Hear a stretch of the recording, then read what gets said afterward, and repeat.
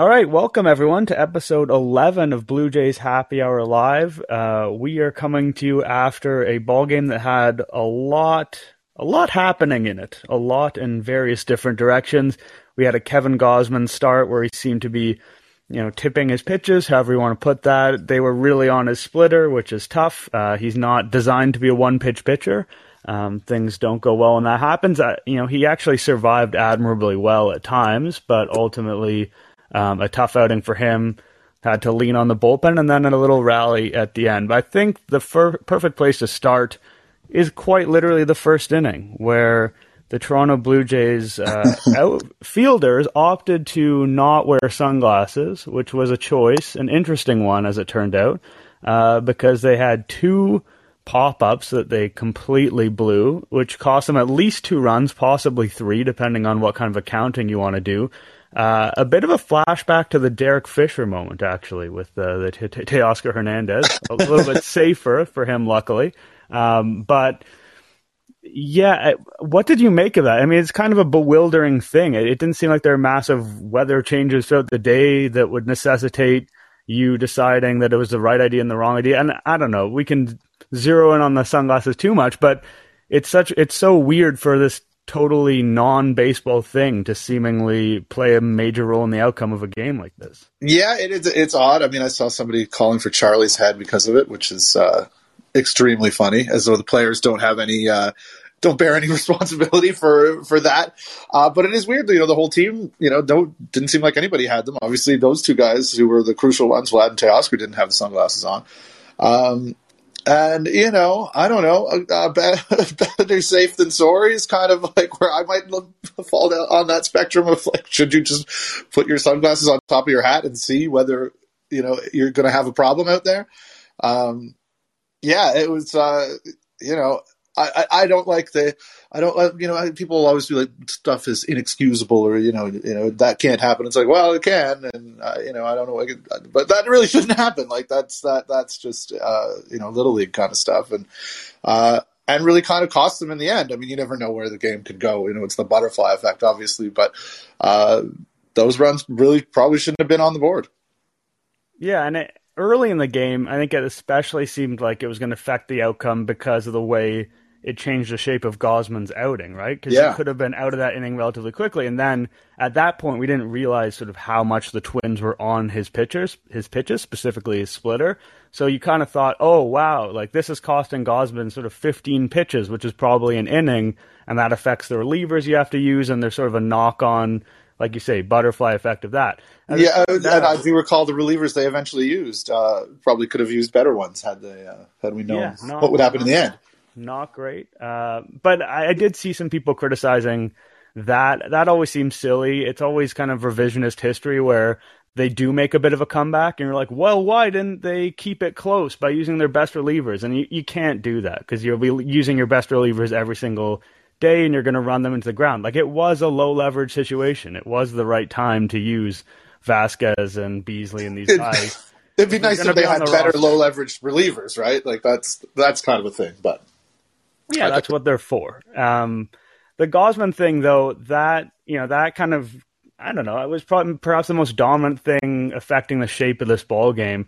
And we've seen Gausman before in that Mariners start have something similar happen where it just seemed like guys were able to lay off the splitter consistently. And that's so weird just because, for most of the season, Gausman is literally the guy that people chase more than any other pitcher in baseball. So sometimes when this happens, guys are just hitting well. And it's a bit silly to be like, oh, they must have something on them. There's no possible other explanation. But in Gausman's case, like, we're literally talking about statistically the guy who people chase the most in the entire game, and his splitter in particular being, 60% chased outside the strike zone. So when you see the type of things we saw in this game, it seems pretty clear that there was something going on. Yeah, I think definitely. I think we were fortunate to have Joe Siddall on the broadcast, Dan Schulman, great as well, but, was on top of that stuff. And that's, one of his strengths is picking up on stuff like that and getting into the nuts and bolts. And that was, that made it a really entertaining, interesting broadcast, even as things were unraveling, and it was kind of dicey because I think, as he correctly assessed, Gausman basically was going out there with one pitch. He doesn't really use the slider or the changeup nearly as much. He's really, I think it's 85%. He'll either throw the fastball or the splitter.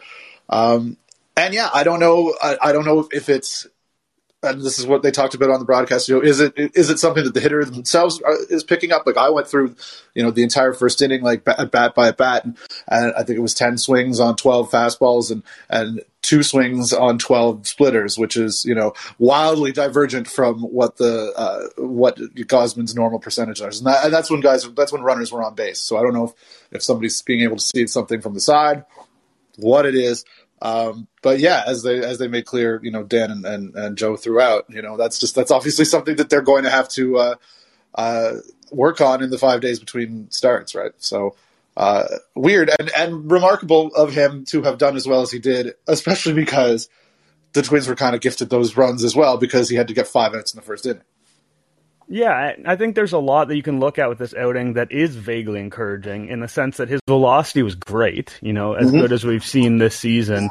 He was asked to function as a fastball-only pitcher. That's not his game. His fastball is maybe good, and that might be a stretch, to be honest. Like, he hit 98 at one point, but yeah.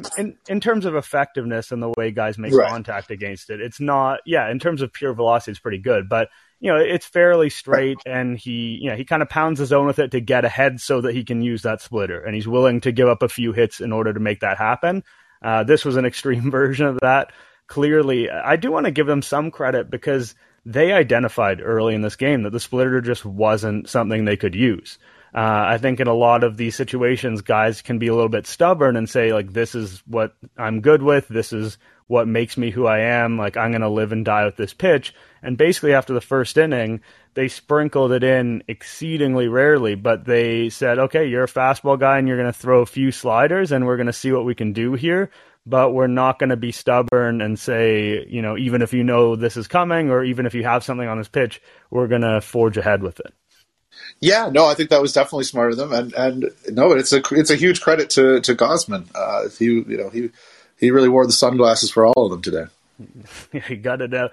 The defense behind him, we alluded to. Also, it's been an issue all year. Like, watching Gausman closely, he's got that big BABIP against, and a lot of that is what I described before. He really pounds his own with fastballs, and he's willing to give up a hit here and there in order to stay ahead of guys in the count all the time. So there's always some aspect of that. But I think it was Mike Petriello was tweeting out this list of pitchers who had the worst defense played behind them. And coming into this game, they estimated that Gausman had -5 runs worth of defense played behind him. And everyone else on the Blue Jays, I saw the next lowest was -1. And most of the guys were in the positive. So it's just sort of this freak event. Like, there's nothing about Kevin Gausman that is going to make people not be good fielders. Like, I think that's pretty clear. I know that sometimes you hear, pitchers who work slowly or the inverse, that pitchers who work quickly help their defense stay engaged, yada, yada, yada. Gausman's not really an outlier in any way, shape, or form. I guess maybe sometimes he strikes so many guys out, fielders could get bored. But realistically, it's this freak thing that's happening to him. And it's a bit of a shame because it is kind of obscuring. And again, this is a weird day to say that because he clearly didn't have his stuff working and it wasn't a good outing. But it's obscuring a little bit how great a season he's had. Like, if you go to the Fangraphs leaderboards, he's on first in WAR for pitchers by far. And we can debate like Fangraphs WAR, Baseball Reference WAR, and what's the best one. But even if we agree it's somewhere in between, like, he's been one of the very best pitchers in the league, but his ERA doesn't reflect that, in part because he's had a lot of misfortune behind him. Yeah, I think you're right, and I think that was a really interesting list. I saw you tweeted about that as well. Something that struck me, I mean, this is sort of a tangent. I don't know how this factors into it, but because I went to the game on Thursday, which was very entertaining, and I sat like 10 rows up from first base. Props to my props.cash friends. That's not a plug. I did not get paid for that one. But I hadn't really sat there and that close probably since 2019. I've been to a few games, last year. I know I was at one earlier this year, but it really struck me two things. One was just the size of Alejandro Kirk. I don't know if I'd really ever seen him up that close. which just adds another dimension, which everybody knows, but it just you don't get the same sense on TV or even from the 500s or farther away. What a uniquely shaped baseball player this guy is, but also just how deep the outfielders are playing nowadays, which is they don't mind so much about singles, and that's sort of what you were saying about Gausman, just pounding his own and not worrying too much about that because he can. He's getting guys to chase all over the place. It's really extra base hits that are the bigger concern, and that we see that also in the way that the Jays will use the 4 outfielder setup and stuff like that. So I thought that was sort of interesting. I don't know how that factors into whatever the formulas and algorithms say about what the outs above average and everything are, but that's. I think that's part of his game, maybe a little bit, or part of something that the Jays will allow in his game a little bit, just to help minimize the damage. Well, we saw that with George Springer's huge play today, right? Yeah. Like if he wasn't playing deep, that was an absolute rocket, and he had no time to really move laterally. Like he got back, and it was a heck of a play, and the double play, and that looked like a possible momentum shift, and it didn't quite materialize, at least not for a few more innings. But if Springer's playing sort of in, there's not much chance. And I know you don't play in against Gary Sanchez necessarily, but if he's playing kind of at the level we're more used to seeing outfielders play, then it's tricky. And it's something that teams have gone back and forth on. Like I remember sort of early in the StatCast era, which I hate the phrase in the StatCast era, so I'm sorry that I just used it. But whatever. In the mid-2010s, there was a lot of chatter of like, oh, the really great outfielders play in because they're fast and they can go back and there's so many singles to swallow up for every double, yada, yada, yada. And that's probably changed over time just because of the way people put the ball in play now and the way people emphasize power a little bit more. Like, the game is, in some ways, they're very consistent with keeping the rules and the history and whatnot, but because of the ball and because of the way players are adapting, it's changing so quickly that may have been the right thing to do then and isn't the right thing to do now. But it is something that is consistently in flux of like, where's the best way to position your players and specifically the outfield. Yeah, no, I think you're right. While we have I will have another topic, I think, because this game was crazy. Just let everybody know. Encourage everybody. You can give us a call if you like. You can drop a question in the chat. I'll double check right now if there's anybody who's left one for me on Twitter. Perhaps not. Perhaps everybody tuned out before that game got exciting again at the end. But yeah, it was a good performance from Kevin Gausman. It was a nice performance from the Twins pitchers, I guess. Springer and Alejandro Kirk keep hitting. Everybody else to a lesser degree. Different version of that game where they're able to get guys on base before all these home runs. Yes, like I mentioned, I tweeted about it, but like the sequencing in this game was kind of brutal for the Blue Jays until the end because they would hit a home run and then they'd get men on base afterwards. And if that had been inverted in any way, I think it would have been a different story, and then you're in it earlier, and then that affects the relievers you use, and there's a lot, like you said, it can roll downhill a little bit, and it seemed to be rolling away from the Blue Jays in this one. One thing, while we were kind of on the topic of defense and Gausman, I did want to give a bit of a shout out to some of the defensive plays the Blue Jays made today. Like, sure. The story is, the Blue Jays' bad defense put them in a hole, and that ended up being potentially the difference in the game. And we shouldn't lose sight of that. Like that first inning, I know was painful for a lot of people who are listening to this podcast. But when you think about that Springer play, that Matt Chapman play was ridiculous. Yeah. Like potentially even a better play. Vladdy made a really nice play as well. And this did Teoscar have two multiple assists. Yeah. Which he can throw the ball a little bit, not like Gurriel, but he's always put up sort of higher assist totals than you'd imagine. It is weird that all of these positive things can happen, and yet, bad defense is the story of the day. Like I said at the top of the podcast, it just felt like a lot happened today. So good things and bad things and everything in between happened. But, for Chapman in particular, Chapman and Springer, this felt like the type of game that shows off how impactful they can be. Like, we talk about Vladdy and Bo as sort of the face of the franchise for good reason, although I'd say Springer's probably been their best, most consistent player over the course of the year. I mean, Alejandro Kirk is on his way to taking that title maybe, but... True, Kirk is on his way. Some time. The Alejandro Kirk All-Star train left the station today, which is interesting. We can get back to that. But Vladdy and Bo, Bo has a couple nice defensive highlights here and there, but you don't see as many games where they make massive contributions on both sides of the ball. And we saw Chapman have a really good day at the plate, Springer obviously having that amazing home run. And it's kind of a reminder that some of these players who play, whether they play a more premium position defensively than a Vladdy does, or whether they're just very good at the position they play, the ceiling, it can be a little bit higher for what they can accomplish in a game or over the course of a month or a week or whatever. There's a reason Mike Trout, led the league in WAR every year for however many years, because when you're in center field, there's just more opportunity to impact the game than even the best hitters have. Yeah, and I think Chapman's a great example of that too, right? Like, he was a league average hitter last year, was 4-win player, and this year, obviously, like today, that's a great example of the value that he brings, because Vladdy's not really third baseman at all at this point, but Vladdy's not making that play most likely.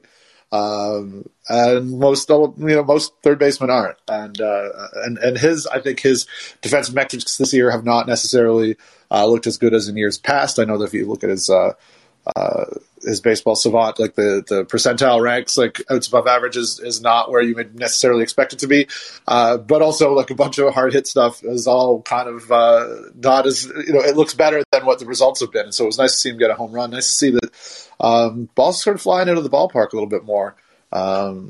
I don't know if you saw that tweet. It was like, what is it, Ballpark Pal or something like that?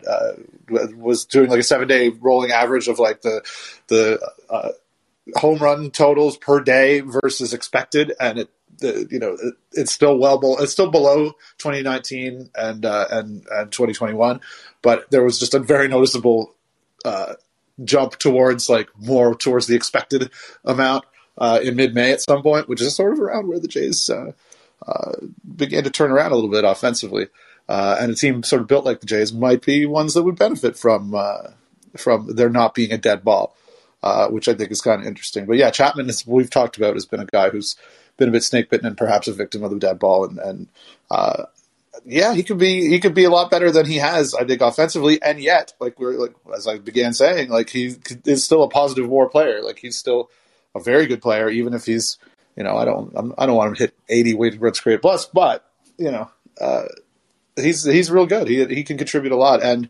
can put a lot of positive contributions in a very short amount of time if he starts really hitting. Yeah, I mean, his weighted runs created plus is up to 97 after today. It just kind of shows we are still early in the season, and a big day can affect these things so much. That's almost a 10-point gain for him. If he has another nice day, he's kind of up around league average, and you hope to see more from him than league average, but they'll live with that any day of the week. Realistically, he'll be a very good player for them if he's a league average hitter. As you said, he's been a little bit snake bit. I did see that graph that got tweeted out. It is weird that baseball's kind of opened up itself to the conspiracy theory crowd, except the conspiracy theorists are very much right in many of these cases. And often scientists. Yeah, exactly. It's a very pro-science branch of conspiracy theories about how the balls are being used and how they've changed. And we've seen multiple seasons where the ball has changed midstream and it's had a massive effect on the play on the field. Now, in theory, you and I can sit here and be a little bit outraged about that. It's insane that kind of the rules and environment isn't changing on the fly. That should not happen at a pro sports league with this much money on the line and this many eyeballs and whatnot. It's pretty ridiculous in a sense. On the flip side of that, I think you and I and everyone else wants to see more offense. The depressed offense early in 2022 has not helped the product on the field. So when we see this thing happen, we're just wow, it seems like there's a decent chance the balls have changed here. It is weird to kind of accept that for the good of the product, even though it's sort of insane that it's happening at all. Yeah. Maybe they were just teaching us a lesson. It's oh yeah, you want more balls in play? Well, we'll take away a bunch of your home runs and see how much you like that. But also, it's so weird because of I don't know if anybody's noticed, but they talk about gambling a lot in sports now, and to have that sort of going on when this these new partnerships are being forged and where that's becoming such an important revenue stream all over the place. I believe the gamblers probably out there would prefer there not to be this bizarre variable like that. Yeah, definitely. We have Joe has just popped in for a call, so why don't we take Joe's call here? Yeah, let's do that.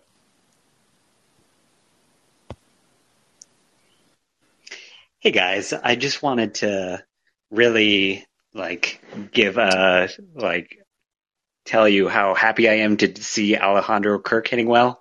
In that first month, it was really frustrating because we hadn't really seen him play badly in basically his whole career up to that point, but now he's really been amazing.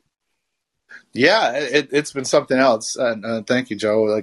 Yeah, it's he hits the ball hard. We always knew it. Like the power has sort of again sort of has appeared a little bit coincidentally with perhaps a change in the ball, which I'm not complaining about. But yeah, it was weird at the start with the lack of extra base hits, and you could just tell that he was sort of in between, maybe, or he still has such great like plate discipline, plate coverage, still so hard to strike out, but he was just swinging at balls that were not not ones that you can't make good contact on, and we were seeing a lot of that. And now he's just a little more locked in, and the All-Star talk is completely valid. I mean, I was going to say, the bar is low for that position, but like he could be an All-Star with those kind of numbers at a number of positions, given the way that he's also improved as a framer, I think too. Yeah, he's been the best hitting catcher in the American League, and that's a weird thing to say. I remember prior to the season, I wrote a piece about how I felt like Alejandro Kirk was kind of the best breakout candidate on the Blue Jays from an offensive perspective. Like first of all, the other guys largely had set very high bars for themselves, but also we sort of knew what they were about. And Kirk still hadn't had that many bats at the MLB level. There was some really good underlying stuff. And at the beginning of the season, and he just couldn't buy an extra base hit, I was like, oh man, I'm not feeling great about this call. And he's come around in an amazing way. And it is, it's his ability to make contact, his ability to draw walks, which isn't, something the Blue Jays have had that much success with until recently.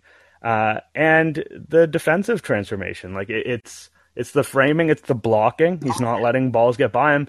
And he's actually, especially recently, thrown the ball relatively well. I think his caught stealing rate is 32% against a league-wide average of 23.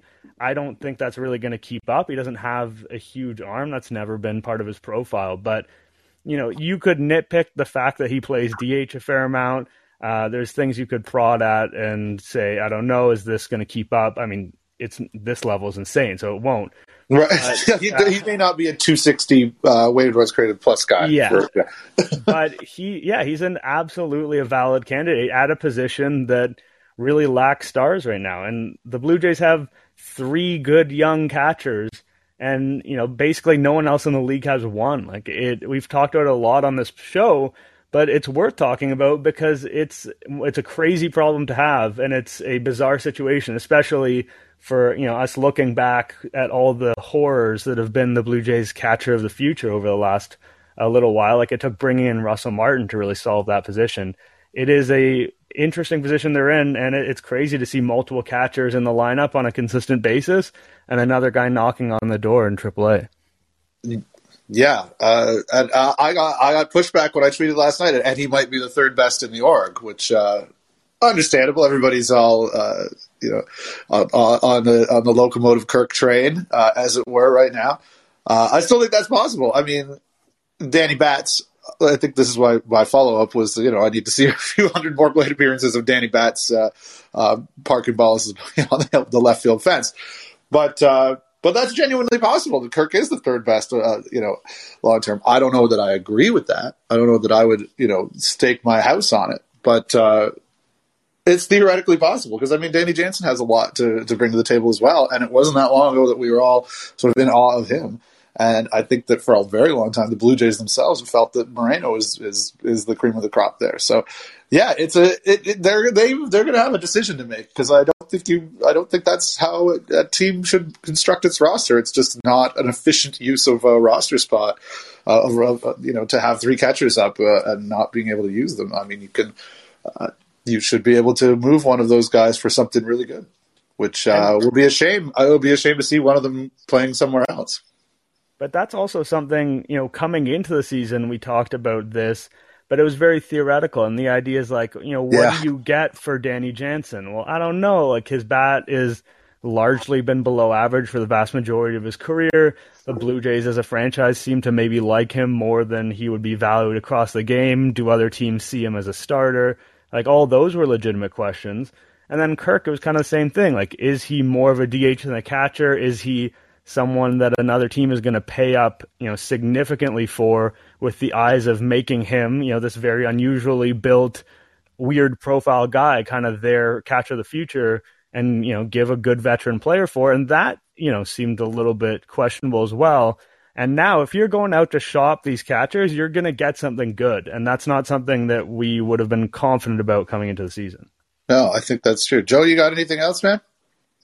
Well, whatever happens with the catching situation, I really would love to see Alejandro Kirk at the All-Star game. I feel like seeing him like smiling on the sidelines during the home run derby and, hugging a bunch of other players in the league, I think that would be a really fun scene for him. I think you're right. I mean, he's a fun guy. He's an easy guy to cheer for. He's just such a unicorn, and yeah, it's I'm 100% with you. I think that would be great. I'd like to see him wear that Bichette hair to the All-Star. I think he's somebody who, I don't know if I know for sure that his profile probably doesn't reflect his talent around the game and nationally and south of the border, however you want to put it. And he is someone I could see, were this All-Star thing to happen. And we are talking about him at the peak of his performance, right? So we always have to be careful of being like, getting too excited about guys like right when they're in the middle of their hottest streak or whatever. But were that to come to pass, he's someone who, partly because he's so easily identifiable and such a unicorn, as you said, Stoughton, that could gain a lot of traction throughout baseball from kind of, non-Blue Jays baseball fans, some of whom I'm sure have seen the good word about him. But that would be a hell of a launching point for him in terms of sort of drumming up fans around the league, and I think they'd be drawn to him right away. I think that's 100% true. I think that it would be a coming out party for him for sure. I think, Yankees fans, Red Sox fans, they'll see him, but not in the same way, not in the way of like the context of an All-Star game. I think he could be like the star of an All-Star game if he went there. We're getting ahead of ourselves a little bit here, but no, he's like I say, he's an easy guy to like for sure. Yeah, and the All-Star game is coming up here, so you would hope that if he plays well for one more month, he would be able to get in. Right? I think so. I mean, voting starts like this next week, I think. Or this week, depending on how you feel about whether Sunday or Monday is the first day of the week. Joe, thank you so much. Appreciate you. Yeah. Call us anytime, and anybody else, you all can call as well. We do have a question in the chat, or a comment, which is what I'm happy to run with, which is from CR Stripes 3, who says, I think I remember in either 2015 or 16, a former member of the Jays put a stop to wearing the red jerseys on Sundays because of the record they had in those games. Whoever that was onto something, it seems. I am a long time disparager of the red jerseys for a team called the Blue Jays, and I know we play in Canada and the flag has the red in it, but I don't know. I kind of have my thing is, it's okay. You don't need to do that. You don't need to force the stars and stripes over every team's logo if it looks stupid. If the Cleveland one looks extraordinarily problematic, you don't have to do that. It's okay to not have a red shirt for Canada Day, or literally any other day, because you're the Blue Jays and it's weird. Yeah, I mean, I'm largely in that camp. I don't think there's a need to be overly nationalistic with your choice of baseball uniform. Unless you're participating in some kind of international competition. So, yeah, the team is called the Blue Jays. I think part of it is that just the jerseys don't look good. Like, just literally, objectively, they don't look good. Like, if they had a really cool red jersey that looked great and it had more, like, it needs more blue on it, right? Like, if it was a red Canada Day jersey, but it felt more Blue Jays, then it could maybe work. There was a year, somebody tweeted at me a picture of R.A. Dickey in one where they wore the white panel hat with the big red flag with the blue and like the blue belt. There was some blue trim on it. They've gone away from that. It's just like, I mean, look around the stadium. It's all blue. It's all you're just clashing with the whole aesthetic of everything you're doing. Like that, the whole franchise, except for the dark the black jersey period and the whatever, the toothpaste tee. Though some people who are younger than me are nostalgic for that, which I guess I can understand. But it just I don't know. Look, I'm not begrudging because I know there are people that really love the red jerseys. I'm not begrudging anybody for what their aesthetic choices there. Certainly mine are not unassailable. Anybody who's ever met me would know that. But but yeah, it just seems unnecessary, and it's and it's not. It doesn't even feel like it's not that camo like cynical like ultra cynical like, well, we're just trying to move some units thing. Like I think they seem to like it really is kind of a part of the Blue Jays culture now is that we wear the red on cam, and it's just like you don't have to. You don't have to. You don't have to. You could do it in another way. I don't know. And I don't know if they've really moved a lot of those jerseys. You don't see a lot of people walking around in the red Blue Jays jerseys. You see some though, which God love. It's not none, but yeah. I don't know. Is it enough? I mean, I've never been of the belief that it matters what jerseys they wear in terms of performance, wins and losses. Like I know there's been theories on the gray jerseys over time and what their records in that are, and I don't really mess around with that kind of stuff, but.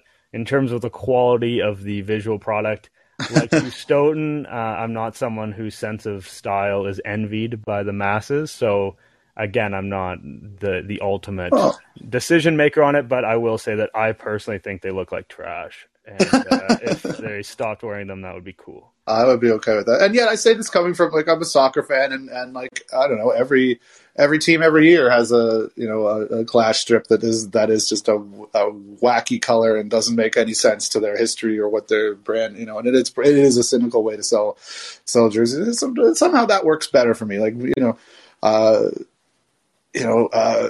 Manchester City wearing pink or the factory records colors or whatever. I could get behind that somehow, even though that's not their traditional colors. And yet the Blue Jays wearing red just really doesn't work for me. It's a different culture. I can't believe we're talking about this for so long after a game like that and a series like this. Really, we haven't really even touched on the other games. One more thing, and then we'll move on. Sure. Just I think that because soccer jerseys have the logos and stuff, I think you want there to be more variety and interest. Because if it was just here is the color blue and here is Corporation Y, it would be a little bit less fun. So I understand part of why they do that, not just for the money reasons. Like you said, there's some other stuff in the series to touch on, or the last couple of days since we last spoke. So before we get out of here, there's two things.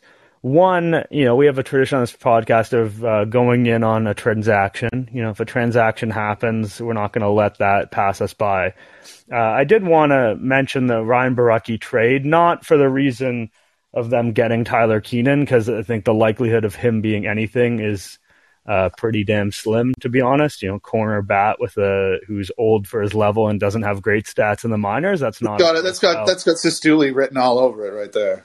Yeah, it's not a profile that I personally go in for, but sure, whatever. I mean, they don't have a lot of corner bats in the system. That being said, Borucki's a bit of an interesting figure, and I think he deserves a little bit of a second. Sure, because he was with the Blue Jays for a decade. Like, he was drafted in the 2012 draft. He spent a long time kind of fighting and clawing to the majors through a bunch of injuries. Finally came out the other side as this control and command, soft contact, back of the rotation starter type with a really promising rookie year. And he looked like a guy that you could pencil into your rotation, for sort of years to come. And he wouldn't be your star, but he wouldn't be a problem. And he would save you spending $12 million on some random veteran to fill out the rotation. Like, there's a world where the Blue Jays never get Tanner Roark because Borucki's decent, right? Right, yeah. So he looked like that player who is, not sexy, but incredibly useful. Not sexy physically, like fairly good looking person. I don't want to be dismissive of him. But then, he reinvents himself as a totally different guy. Like, as a reliever, he's the opposite. He's pure dynamic stuff. He's pretty big velocity from the left side. He's a sweeping slider that's really nasty. You can bury it in on right-handed hitters' feet. And that's like when he was a starter, he was all fastball changeup. And it was like, is he ever going to develop a half-decent breaking ball and be someone who misses bats? And then suddenly he was everything that he wasn't, which we see guys go from starter to relief and their stuff plays up. But this was, I think, even more dramatic than most guys who do that. And then he has this good 2020, but it wasn't as good as it looked. Like he still walked a ton of guys. He had the nice ERA, and we were all kind of impressed by the stuff. But the reality was he hadn't really proven that much, even though he got some pretty high leverage spots, in part because they struggled with getting a good lefty. And I am a little bit saddened to see him kind of fade away for the Blue Jays over the last couple of years, because he looked like someone who was going to be a part of their future, and then he looked like someone who had potential to be a pretty dynamic reliever. And he might still be for the Mariners. Like, I understand the Mariners taking a shot on him because he's got interesting stuff if he can harness it, and he's harnessed it at certain points in his career. There is a real talent there, and it is interesting because he was one of the longest tenured members of the Blue Jays organization for a long time. And yeah, I think a kind of a relatively easy guy to root for. So it's a chapter, a very minor chapter, but a chapter coming to a close for the Blue Jays. Yeah, no, I think you're 100% right. Obviously, and he was a guy. I mean, the injuries have been tough on him, and maybe that's why he can't stop walking guys. But I think you're right that the Mariners are smart to take a chance on him and to pay, I mean, I was going to say pay a premium, but that's not, Tyler Keenan, what even his name is not really a premium. But yeah, I do think that you're when you mentioned 2020, it felt better than when you go and look at the numbers. You're like, wait, he walked 6 guys per 9 or something like that. I think Thomas Hatch and Anthony Kay are kind of the same kind of story where you're like, oh, those guys, that was encouraging, and they're gonna, those are real pieces, and then you look and you're like, wait, how did those overall numbers look? And I know it was all small sample and whatever, but the stuff for Baraki especially did seem dynamic and did seem like, okay, this could be a real weapon out of the bullpen. I know we're supposed to say, I don't think Dr. Internet is here, but I don't think we're supposed to say, it's a weapon, or maybe that's Spencer. I don't know. I can't keep my Jay's Twitter people straight, but yeah, the pieces are kind of there. You hope that the injuries, which have been way too often for him, unfortunately, are not, are not something that is just making it physically impossible for him to be the kind of guy that you kind of hope he can and can see, when you look at just the pure stuff. That could be a thing. He wouldn't be the first or the last. But yeah, it is, 2012 draft. That was a long time ago. And he has been on, if not on the team, on the radar and on Jays fans' minds, especially those like you and I, Nick, and most, people who are listening to this who are more attuned to what's, the depth of the entirety of the 40-man roster and beyond, right? For a really long time. And it did seem like he was going to work. He had a really, a nice run starting and in those halcyon days of 2019 or whatever, when they were doing their little rebuild, their little reset, whatever they want to call it, it was easier to get hung up on guys who you see a kernel, you have so little that you see a kernel of something in somebody like that you really start pulling for them. And it is weird. He's the first of, I'm afraid to say, or probably, speaking to Thomas Hatch and Anthony Kay, of many guys who are probably, just going to not be able to keep their roster spot because they're just not worthy of a roster spot, as this team is, doing a better job developing guys who can be traded for guys and being able to sign guys who can be more valuable and contribute more at the big league level. So you're going to see some of those guys that you really, took a shine to in those years, end up, falling by the wayside and going to worse teams, though, the Mariners are fine enough. And I do hope he does well. I think that ballpark is a good spot for him. That division's a good spot for him. And, sometimes fresh eyes, even though we all love Pete Walker and whatever computers are behind him, running the organization's, pitching apparatus. Sometimes fresh eyes will help, and maybe that'll be good for him, because it wasn't working, and it's too bad. But the numbers against right-handed hitters this year were scary. Like you could not use him against a right-handed hitter, and with the 3-batter rule, he would have to face right-handers, and that is just untenable. Yeah. I mean, he'll be someone that I kind of keep a half eye on and half pull for going forward. We'll see what happens. He was always someone I also just when I was around the team more, he was someone I enjoyed dealing with, like a kind of a very sharp guy, sarcastic, good sense of humor. I once had a sit-down video interview with him, and I asked him if he'd rather fight Abraham Lincoln or box Abraham Lincoln or Floyd Mayweather with one hand behind his back, and he gave a thoughtful response to that. So when someone will entertain my absolute nonsense, whether that's in a professional or personal setting, that person becomes near and dear to my heart because not everyone will. So no. You do get a sense that a lot of people around the team felt that about it. But also, I mean, do you have an answer to that question? Personally, for you? Well, the reason I included Abraham Lincoln for him was because he's an Illinois guy, and I thought that could play into it. Okay. I'd give Lincoln the business. Like, I think. I mean, he has been dead for like 50 putting years. that aside. Okay, Floyd what do you mean the live Lincoln? Okay, yeah. Is still a professional, like one of the best ever. Very good with his feet. Like, I feel like I probably still wouldn't win. I have no boxing training, so I will take my chances with Lincoln. I think, yeah. Yeah, I mean, I'm not going to take my chances with Lincoln in a debate, but in the boxing ring, all he's really got is length, and I think I could wear him down. I'll debate circles around Lincoln. Nobody will understand what he's 4 and 7 years. Nobody understands what he's even saying. I think you'd have to split the audience. Half of it would be a 2022 audience, and then half of it would be an 1860s audience. Because that makes it a little on your side. Okay, all right. This is the type of stuff neutral site, I guess. Yeah. Yeah, neutral site. Yeah, neutral site in the 1930s. Like, split the difference. I'd be happy if this was the whole podcast, but I don't think that's what people are here for. If you are, let me know. Like, give me feedback that you want more nonsense and more hypotheticals and more would you rathers, because I'm happy to take it in that direction.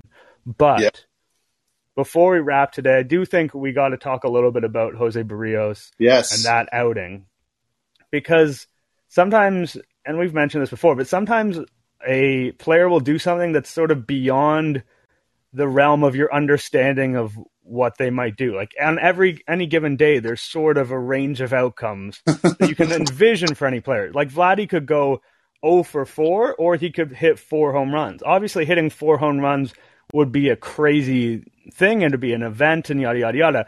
But that I can imagine him doing that. Oh, I would put a bet that one day. I mean, that's probably not great odds, but like, yeah, I mean, it's entirely plausible. But Espinal's not going to. You know what I mean? Like, I bet that Espinal is never going to hit 4 home runs a game. That's kind of beyond the realm of possibility. And when I watch Barrios, like his ability to miss bats in that game was beyond the realm of what I thought was possible for him right now. Like, if you told me someday he's going to strike out 13 batters, I'd say sure, because I've always assumed that he's going to get himself sorted out. But if you said he was going to do it, this in the next few weeks, or even after being garbage for 2 months, it was shocking to see, and it's a great sign for the Blue Jays. If he's going, sort of 3/5 of the rotation is really damn good, and that's a good platform to build upon. But I really liked, and you can get drawn in a little bit too much to the pitching ninja overlays and whatnot. But I felt really that was a tasty one, yeah. On the 2-seam and the breaking ball and the curveball, way they work against each other, and that was really interesting to me because he has used his sinker less this season. Like, he's focused on that 4-seam fastball, which again, like I said, Gosman's fastball isn't that great. Barrios is kind of similar. Like, his 4-seamer isn't that great. It's sort of a functional pitch to get strikes, surprise people with the elevation once in a while, but it's not an amazing pitch. And I'm not saying that the sinker is, but it was interesting to see him lean a little bit back more into that pitch, and maybe the breaking ball is working off that a little bit better than the 4-seamer, which makes sense because it's a very horizontal breaking ball, whereas his 4-seamer is pretty straight. So if he had a 12-6 curve, that would tunnel nicely, but the sort of straight fastball and then the slurvy breaking ball isn't the most natural fit together. Yeah, I think that makes sense. So also, I mean, and I'm sort of halfway through a post about the whole weekend, but also He was just locating it better, like the fastball in particular. Like if you look at where his fastballs this year have been, catching a lot of the plate, and then on Saturday, it was not. Was pretty good on the black, and where you wanted to be. The curveball was not catching the plate at all. It was nice, low and away to right-handed hitters, and having that, having the ability to locate that well adds to the what you could do with the splitter or whatever, the two-seamer or whatever we're calling that one, and then the whole package together. That's as ideal, apart from the first, like, two of the first three batters. That's like the platonic ideal of a Jose Barrios start, except it's also, like you said, off the top, like beyond sort of comprehension that he could be as bad as he's been so far, and then just pull a 13 strikeout career high game with like a ton of whiffs just out of his back pocket like that. Yeah, I mean, if you told me, he's going to go 7 innings and give up a couple of runs, like, that would have been believable to me. But telling me that he's going to miss bats in this way, like, that's truly outstanding. And, it'll be interesting to see what he does in his next outing. It's always tempting to have this one event happen and then be like, okay, this guy's on track now. And we've had starts and stops with Vladdy this season, for instance, where it's like, he's figured it out, and then not really. And that may be the case with Barrios, but in terms of a singular gets to face start, the Tigers, I think, in the next one, right? So that can't hurt. If you choose one start, like, you can't have a more encouraging start than that. I guess, like, the first couple batters, that first inning was rough, but I'll take that rough first inning a million times out of a million to see what else he had in that game, as opposed to 7 shutout innings where he gets 4 strikeouts and they play great defense behind him. Yeah, no, absolutely. Because it's just not his game. It's not usually a strikeout per inning kind of guy. And here you go. Here's 13 in 7 innings. It's if he wants to do that more often, I'm all for it. Okay, I think we can kind of wrap it there. A couple of housekeeping things. I guess if you're hearing this now, then maybe the RS feed ends up getting fixed, but we had an issue with it last week where people weren't able to listen after the fact. Colin knows this is an issue. I don't know how it's being addressed, but my assumption is that it's being addressed and that the previous episode will pop up at some point if you want to go back and revisit it. This week coming up, we haven't announced this, but I think, Stone, hopefully you're comfortable with me saying that we're going to go it looks like we're going to do a Tuesday after the game, and we're going to do a Thursday off day episode as well. And any other housekeeping? No, I think that's good. Well, we'll have a guest on Thursday as well. Yeah, I don't want to reveal that yet, but yeah, we're going to have a guest on Thursday, someone who I think you guys all know and are going to like. It's going to be a lot of fun to have them on. And so, yeah, we will see you then. We appreciate you guys tuning in live, and people who are catching us afterwards when that all gets fixed. We appreciate you as well. Indeed we do. Thanks, everybody. Talk to you soon. Tuesday.